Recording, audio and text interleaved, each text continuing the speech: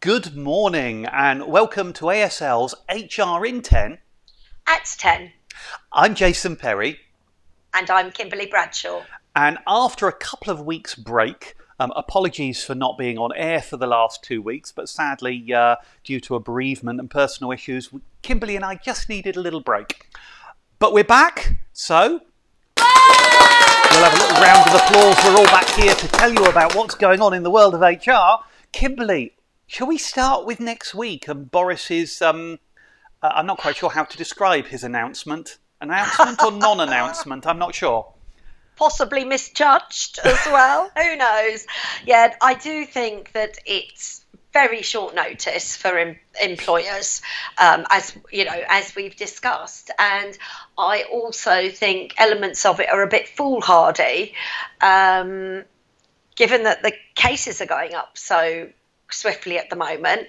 The fact that yesterday, when we had our ASL weekly employers forum, we had out of 13, 14 of us, there were 7 people who were double jabbed with no medical issues and had COVID, one of whom was in hospital.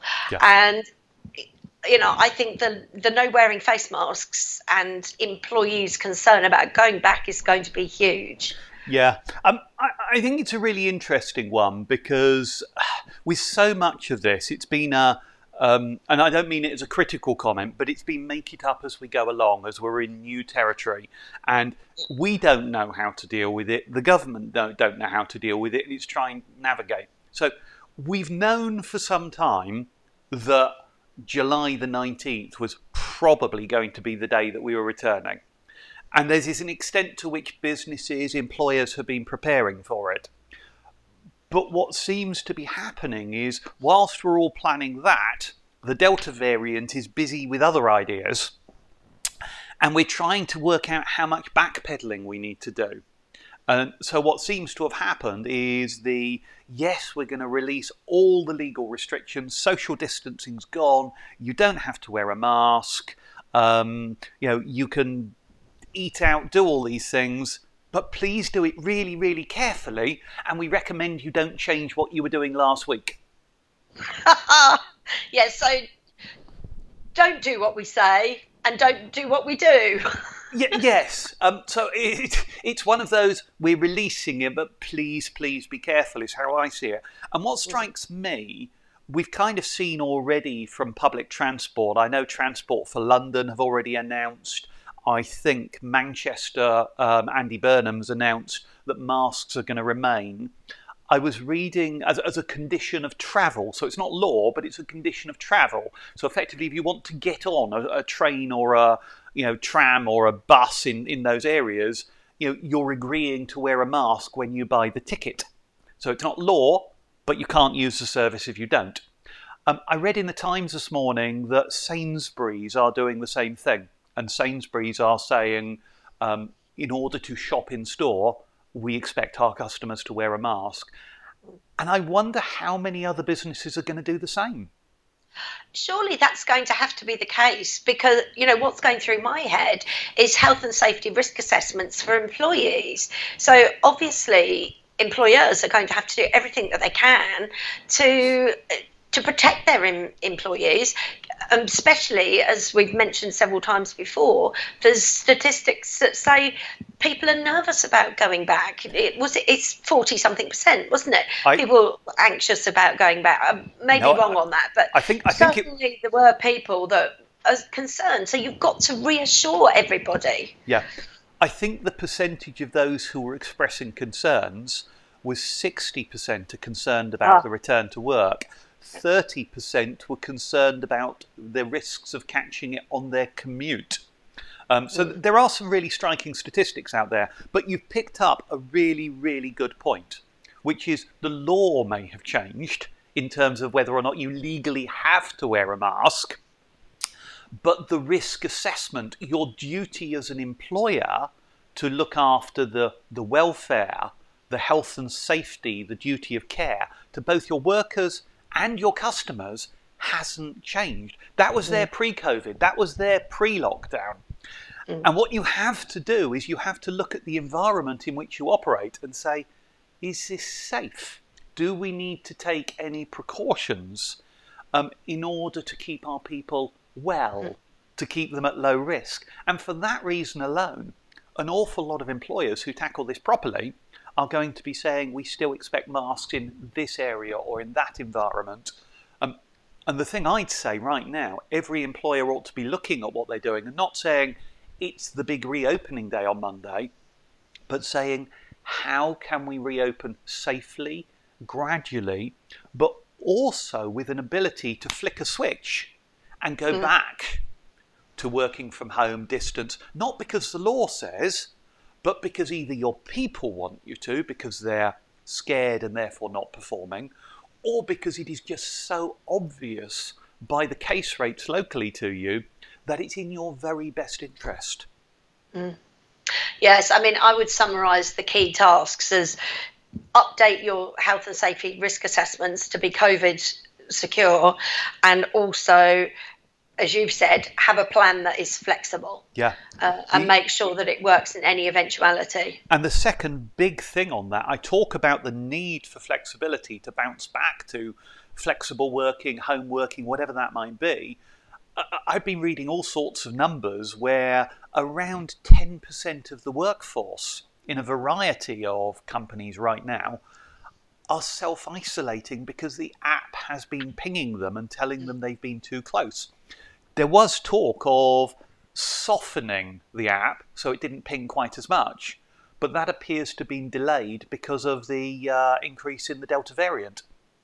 So I think we can expect to be at a point where you can see 15-20% of your workforce not working because of isolation. Yes, and companies need to be preparing for that because it could have a potential knock-on effect to creating staffing issues.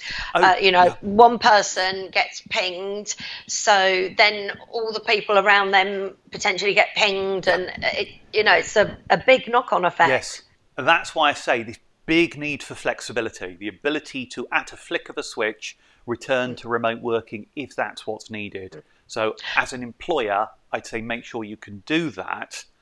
Sorry, you were just about to say, Kimberly. Yeah, I was just going to say it also, I think it's really important for employers to reiterate the responsibilities that individuals have when they are self-isolating, not to go to work, to make sure that they do self-isolate.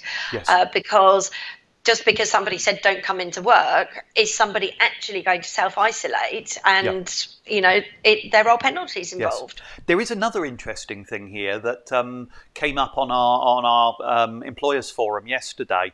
The lovely Paula mentioned how she had a number of people in the younger age groups that weren't being vaccinated.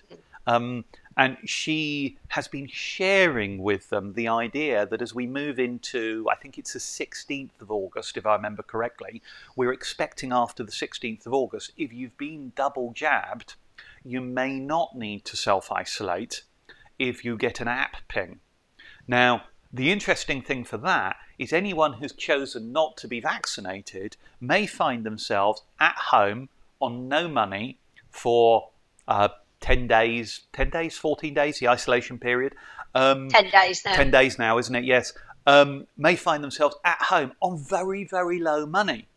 And those people who've chosen to be jabbed may actually be financially much more secure because they can continue working through that difficult period. And that's probably a message worth sharing with your people. Absolutely. As we know, Paula is a super implementer of all things HR. Indeed, indeed. We talk so much about this. Shall we move on slightly, Kimberly? Yes, I mean, one thing I was interested to see this week was that there is a formal consultation going on about making flexible working a default rather than something that is requested by an employee at the moment.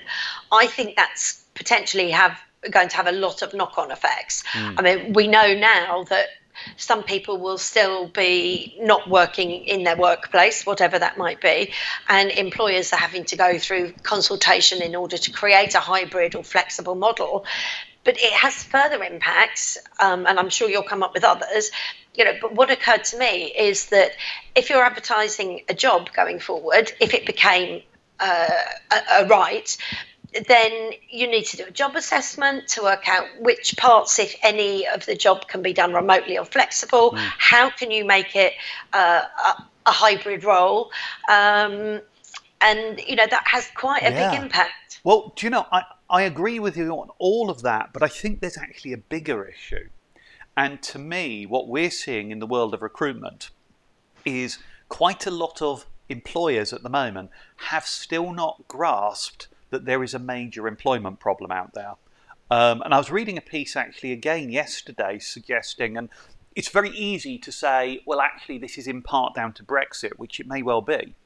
But apparently the US economy is currently experiencing exactly the same problem we are in recruiting. And clearly they're not facing Brexit. So I think to a large extent, this is a post-pandemic thing and a culture shift thing.